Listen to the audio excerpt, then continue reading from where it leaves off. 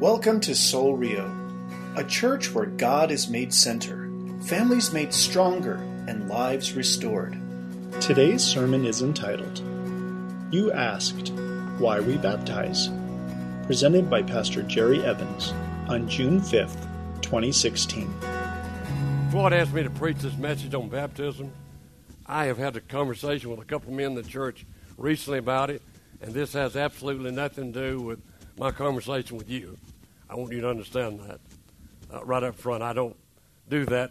I don't use the pulpit or the music stand to do things like that, but several questions have been asked about baptism, and I've never, ever brought a message on baptism.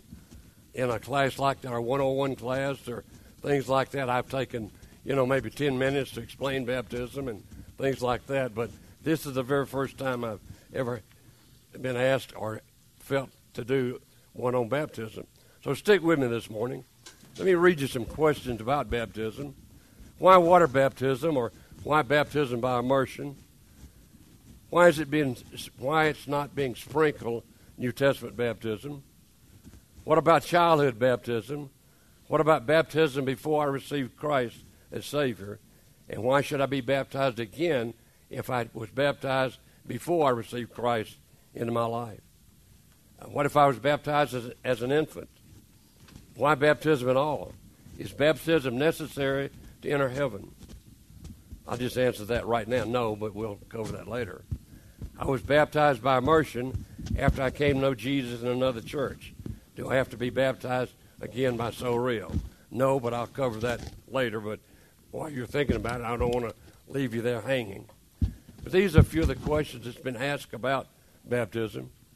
And I think the place that we want to start this morning is, where did baptism begin? And on your screen and in your notes that you got when you came in, look at Matthew chapter 3, verse 13 through 17. And as I read it, think about it. Then Jesus came from Galilee. This is when Jesus was going into his ministry after he was 30 years old at that time, somewhere around 30 years old. And he was going into his 3.5 years before he would die on the cross for our sins. Then Jesus came from Galilee to Jordan to be baptized by John. But John tried to deter him, saying, I need to be baptized by you, and you come to me? And this is John the Baptist, not John the disciple. Jesus replied, let it be so now, as it is proper for us to do this, fulfill all righteousness.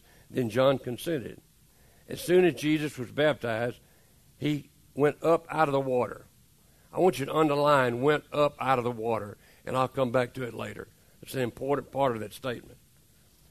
At that moment, heaven was open, and he saw the Spirit of God descending like a dove and lighting on him. And a voice from heaven said, this is my Son whom I love, and I am well pleased. Jesus' baptism symbolized what he would do in about 3 or 3.5 years, and that's die on the cross. It symbolized his death, his burial, and his resurrection. And I want you to think about baptism by immersion for just a moment. Whenever I think about the way Jesus was baptized, when he was put under the water, that was a picture of his death and burial. And when John brought him out of the water, that was a picture of his resurrection. So we think right away that if Jesus was, why was Jesus baptized? He was baptized in order to symbolize what he would be doing.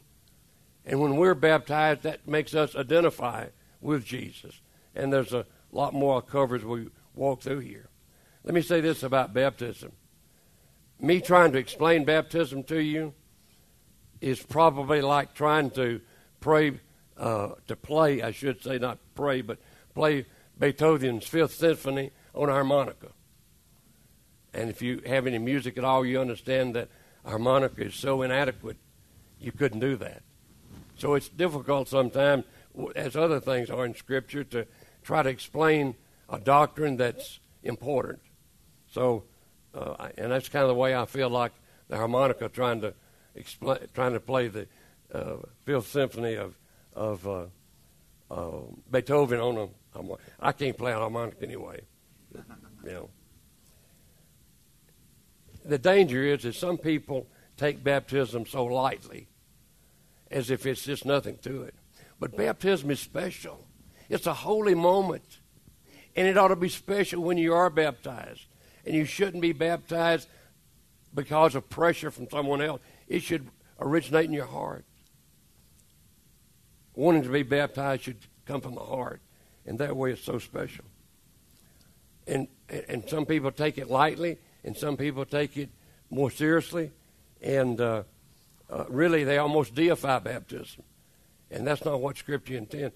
I think probably as the pendulum swings, it probably needs to stop in the middle of those, between taking it lightly and almost deifying it. Baptism ought to be special when you are baptized. And what you're doing when you're baptized is making a public statement that you have received Christ into your life. I remember when I was baptized as a very young adult, and it was special. And it ought to be special to all of us when we're baptized. But if you're coerced into it, it's not that special. That's why it needs to start in your heart, and the desire for it should be in your heart. And by the way, if you've been scripturally baptized, you don't have to be baptized by soul real. And as we walk through this, you'll see what New Testament baptism is, and can identify with it perhaps a lot more. A person is saved not by baptism. Clear that up right now. The Bible says in Ephesians 2:8, "For by grace are you saved through faith, not of works, lest anyone should boast. For by the grace of God," which grace means goodness, "by the goodness of God are you saved through faith." Faith that Jesus died on the cross, He paid for your sins. Faith that if we ask Him to forgive our sin, He does that. So when it says, "For by grace are you saved through faith," and then it goes on and explains, it's not by works. It's not by, baptism is a work, so it's not by works. If it was by works, if we could do something to work our way to heaven, then it would be by works. And there are people out there that teach that works takes you to heaven. There's even one church that teaches that, and ladies, you won't appreciate this very much if you've had a child, they're going to be eternally pregnant in heaven. And they have lots of children on earth, so the more children they have, the higher they'll be. That's works. It's obviously a false teaching. But by God's own declaration, the act of baptism is given to us to identify with Jesus, with Him. It's to let people know what's already happened to us, that we've been converted. New converts, people who just pray to receive Christ. If you're here today and you pray to receive Christ sometime during this service, you would be called a new convert. Are always encouraged to do that as soon as possible. You say, well, why? Because baptism, listen to me, folks, carefully. Because baptism is an act of obedience. And I would just say right now, as I am on this, any area of our life that we're disobedient in keeps us from having a right relationship with God. You can join the church, you can go to church every Sunday, read your Bible, pray, do all that kind of stuff. But when there are areas of our life that we're disobedient in, we cannot have a right relationship with Him. You can look at, and baptism is one of those areas. Scriptural baptism is important because when you do it, you have become obedient to God. It's like giving back to God generously. If you don't give back to God generously, that's disobedience. And when I say give back, I don't mean just money. Money is part of it. And by the way, where your heart is, that's where your money is. But I'm talking about time and talent and serving God. So we give back to, but if we're disobedient in those areas, and I honestly believe that you can never have a right relationship because disobedience is sin. And when we have a continuing, intentional disobedience, that's sin. And we all sin. and we do what the Bible says, confess our sins. God has forgiven our sins, but we have to agree with God about our sins. He does forgive. But I'm talking about willingly, not giving back to God, knowing you're not doing that in all those areas. Baptism is the same way.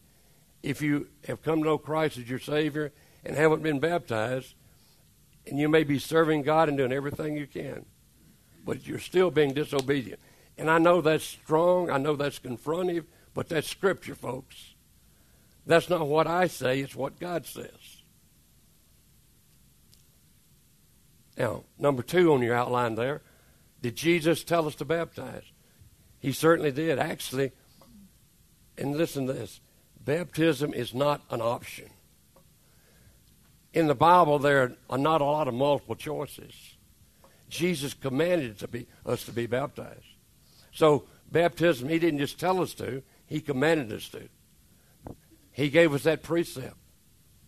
In your notes there, you've got Matthew 28, 18 through 20, which many of you know that. It's called the Great Commission. And the other part of the Great Commission is back over in Acts 1:8. But let's look at Matthew 28, 18. It'll be on your screen, or it'll be, there we go. Yep. Then Jesus came to them, and this is just before he ascended to heaven.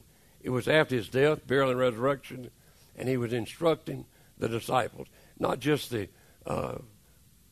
12 disciples, but he was actually there were probably 500 people present, and their Bible history that tells us that, and that's not in Scripture, but I believe he was giving it to a lot more than just his close disciples.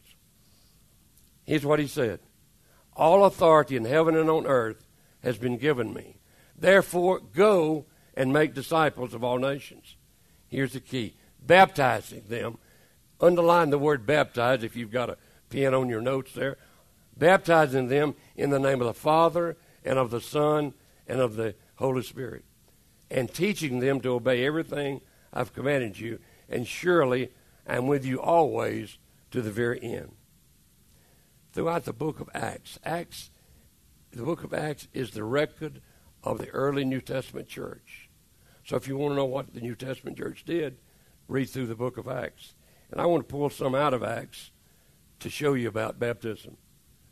But throughout the book, it's closely associated with people who just pray to receive Christ. It's doing it as soon as they can after their conversion. Acts 2:41. Is that in your notes, Acts 2:41? I don't remember if I put it in there or not. Write it down if I didn't. 3,000 souls were converted at Pentecost and were immediately baptized. Now, Floyd and the rest of the pastors, I don't know how long it would take us to baptize 3,000 people. I mean, I was thinking about it this week, and I thought, if you've got 5 people baptizing and you baptize all at one time, but I couldn't figure it out. But it would be a great problem to have to figure out how we would baptize 3,000 people. But they were baptized as soon as they were converted. As soon as the Ethiopian eunuch believed in Christ, Acts 8:38 says he stopped his chariot so he could be baptized. Paul, when Paul came to know Christ, when he was on his way to Damascus, it says after he received his sight, he was baptized. So he was baptized immediately. When Cornelius, over in Acts 10, it says he and all of his household came to know the Lord. Told them to be baptized in the name of Christ. As unbelievers in Corinth, over in Acts 18, as they came to know Christ, it says they were being baptized. So if you write those scriptures down and look it up, it'll help you understand that baptism should come immediately after you receive Christ in your life. In the context of the Great Commission, really it's almost like baptism and salvation are synonymous. They're used together, although baptism is not a necessity for salvation. But that's part of being a disciple. That's a step in being his disciple. Now, baptism, when we baptize, we say, we baptize you in the name of the Father and the Son and the Holy Ghost, or Holy Spirit. Why do we do that? That's what Jesus said here. He said, go, teach, and baptize in the name of the Father, the Son, and the Holy Spirit. But there's nothing magic about that. We don't have to do that, but we do it because we read in Scripture. If you were baptized by immersion and nobody said that, that's okay. You're still scripturally baptized. But Jesus said, baptize in the name of the Father, the Son, and the Holy Spirit. The name baptism, when we talk about those three things, God the Father, God the Son, God the Holy Spirit, it's not a sacramental formula. Now, it's just seen, in we walked through the book of Acts a moment ago, we see people being baptized. And I use that when I baptize. And, you know, I understand why I use it, and I want people that I baptize to understand that, so I usually explain it to them. But first of all, baptism is an ordinance. There are two ordinances that Jesus gave us. One was the Lord's Supper or communion and baptism. Now, there's people who believe there are churches that teach that baptism is a sacrament. So what is the difference between a sacrament and an ordinance? A sacrament means it's necessary for salvation. And there are churches that teach that you have to be baptized and you have to take communion in order to go to heaven. That's in addition to Jesus.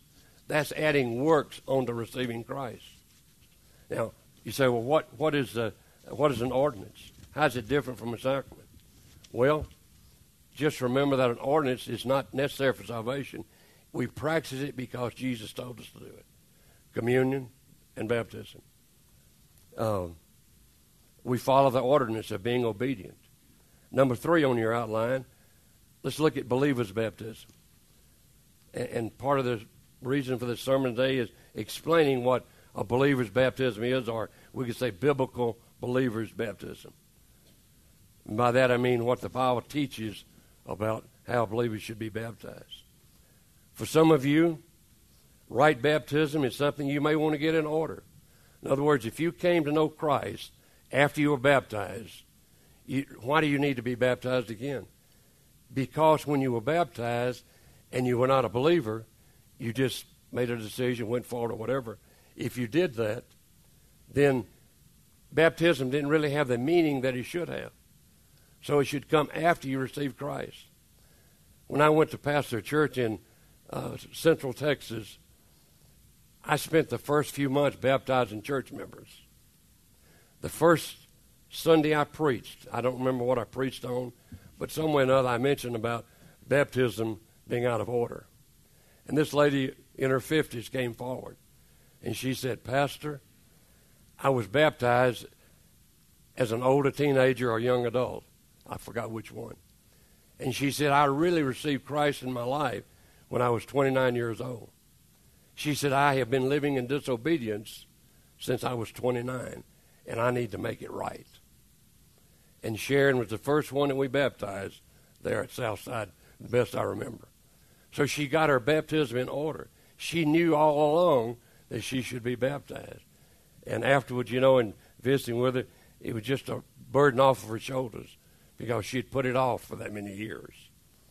So for some of you here today, you may have been baptized before you received Christ into your life. And at the end of the service, we're going to have a time that you can make it right by telling some of us that you want to be baptized, that you need to be baptized. But remember that baptism, coming to know Christ as Savior. The Bible teaches that there's 4 necessary ingredients for baptism. Let me give you another testimony about baptism and why it's important. The first church Becky and I went to serve in 1982, I believe, when we went into vocational ministry and went to Texas and went to seminary. Becky, the church asked us to give our testimony when we went there in view of a call or would we be hired or whatever. And Becky gave her testimony that night, and she said, it told about her. She was baptized when she was 13 years old. And to make a long story short, she was rebaptized when she was in her 20s. And her giving that testimony before the people, at the end of the service, when the invitation was given, a woman came forward. Her name was Carolyn. And she went to Becky. Becky was there, and she said, you know what? I was not scripturally baptized and I need to be baptized. So that's what the church did was, I think they baptized her before we went there. But she really understood that she was baptized in a church. She knew the Lord, but she was baptized by sprinkling. Sprinkling is not New Testament baptism. The word baptized, listen to this, how close it is. The word baptized in the original language, the New Testament was written in Koine Greek. The word baptized is called baptizo. It even sounds like baptism. The word baptizo means to cover or to submerge in water. And we're going to look at going down into the water in just a moment. The word in English is baptized. The word in Spanish, and I hope I say this right, is baptismo. Anybody speaks Spanish want to correct me, that's okay, but it's something like that. So even those three words, and we go back to the original language and realize that baptize means to cover or to submerge in water. Now, if it says that, I guess we talk about the proper person, that's the first ingredients that it takes. The Ethiopian, if you read in Acts chapter 8, he wanted to know about the Lord, and Philip, who was not a pastor or a preacher, but he was a member of a church, told him about it. In fact, he was walking alongside of the Ethiopian chariot and believed in Christ. And here's what that the Ethiopian became a believer. He believed in Christ. And here's what it says in Acts 36, beginning in 36. As they traveled along the road, they came to some water. And the eunuch said, "Look, here's water. Why shouldn't I be baptized?" And he gave orders for the chariot to stop. Then he and Philip and the eunuch went down into the water. Underline the words, went down into the water. Now, if he was going to be sprinkled, they just dip some water out and poured it on his head or sprinkled it on his head. But he went down into the water, and Philip baptized him. And if you look up in the New Testament, when you look at the word baptized, you'll find the word baptizo, again, which means to cover or to submerge in water. Then it says they came up out of the water, and he went away rejoicing. Wow. I think this is a support for baptism after salvation, not before salvation. And it also supports baptism by immersion, by putting us under the water when we're baptized. The second ingredient, and it's on your outline there, is proper meaning. Please understand that baptism is not an act that saves us, but we still need to do it in a way that it's what the New Testament taught, what Jesus taught, and that's by the proper meaning is it's an act of obedience. It's like this ring I've got on my finger. This is my wedding band. And some of you hope to have one sometime. Young people, I hope you have one. I wear that ring as a symbol of who I belong to. And I belong to this lady right here named Becky. When you look at my hand, you see my ring. So it symbolizes the fact that I am married. And it gives me identity with her or her with me. Just think about that. I always use the ring when I'm trying to explain baptism. But again, it's not what saves us. It didn't save me from getting married. It made me married. But baptism doesn't make you a believer. It's when you pray to receive Jesus as your Savior. And the reason we're baptized again, it's a witness. It's a witness to what you've already done, that you've already received Christ into your life. And letting people know about it. And there are three reasons we ought to be baptized. Obedience, you're confessing your faith. As some people say, you're professing or confessing your faith before others when you're baptized. Does it have to be done in the church? No. I baptized in swimming pools, in a creek. You know what a creek is? That's another word for creek. In fact, when Becky was baptized, the first time she was baptized in a creek. Didn't have a baptistry in the church. But you're publicly professing that you've trusted Christ as your Savior. And number 3, identifies. It identifies you with Jesus' death, burial, and resurrection. Think about this.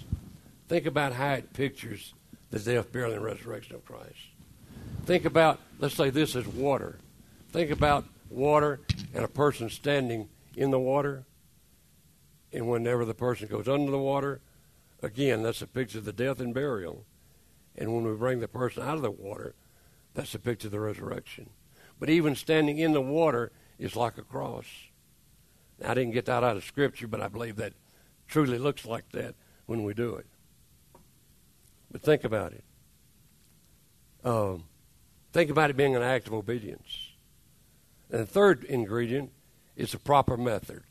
And we've talked enough about the method already, about doing it by immersion, and what it means and why it should be done by immersion. You say, well, am I going to go to heaven, be baptized? Yes, you will. But I hope that in your heart, that if you've not been scripturally baptized, that God will give you that desire, and you will be baptized by the proper method and also get your baptism in order. If you're here today and you receive Christ as your Savior, then the first thing you need to do is let Floyd or one of us know that you did, and when you do that, we'll baptize you. We'll either baptize you in do we have a horse trough? Is that what we do use? Big bucket, okay. Or we'll baptize you in a swimming pool or somewhere. And there's a fourth thing. I said 3 ingredients, but there's a fourth thing. Proper authority. Any believer can baptize. I grew up in churches that believe only the lead pastor or senior pastor could baptize, which is not true. The Ethiopian was baptized by Philip, who was not a pastor. I baptized my own son. And whenever children get saved, if their mother or father are walking with the Lord, I encourage them to baptize the child. Used to, people would turn up their nose at a woman baptizing, but, if a woman's a believer, why shouldn't she baptize? So a lot of times when I was a lead pastor, the mother and father would be in the baptistry, and they would either baptize together, or the father would baptize with the mother there, or something similar to that. But we always made sure that they had been scripturally baptized themselves, and hopefully they were walking with the Lord before we did that. So think about it. The proper person, we've given you that. The proper meaning, the proper method, and the proper authority. Jesus gave the commission to be baptized, and we do that. If you don't take, and this note's on your, this what I'm going to read you is on your notes, so please remember that. If you don't take anything else from here today, remember that baptism is not an act that saves us. It's an act that symbolizes we are saved. The invisible work of the Holy Spirit is dramatized in water. Now, you say, well, what keeps from being baptized? What keeps people from being baptized? Sometimes it's pride. And I guess I can't say this about many of you men because most of you don't have much hair. Don't want to get their hair wet. I'm serious. I've heard that as an excuse. It's sometimes people don't want to get their baptism in order because they feel embarrassed because everybody thought they were already a believer and been baptized. No, it doesn't matter. If you were a believer, that's the important thing. But don't be afraid to let us know that you need to be scripturally baptized if that's your heart's desire. And sometimes people don't get baptized because they don't fully understand the necessity of it, the reason for it. And I hope through today's that you understand more about baptism than ever before, and maybe you can explain it to other people. Maybe you're here today and you were baptized as an infant. You didn't know what baptism meant as an infant. And I go back to the fact that you need to be baptized after you receive Christ into your life. And some people hang on to those kind of things. I want you right now just to close your eyes, and I ask you to close your eyes just to shut out people around you. Would you do that? Just close your eyes for a moment.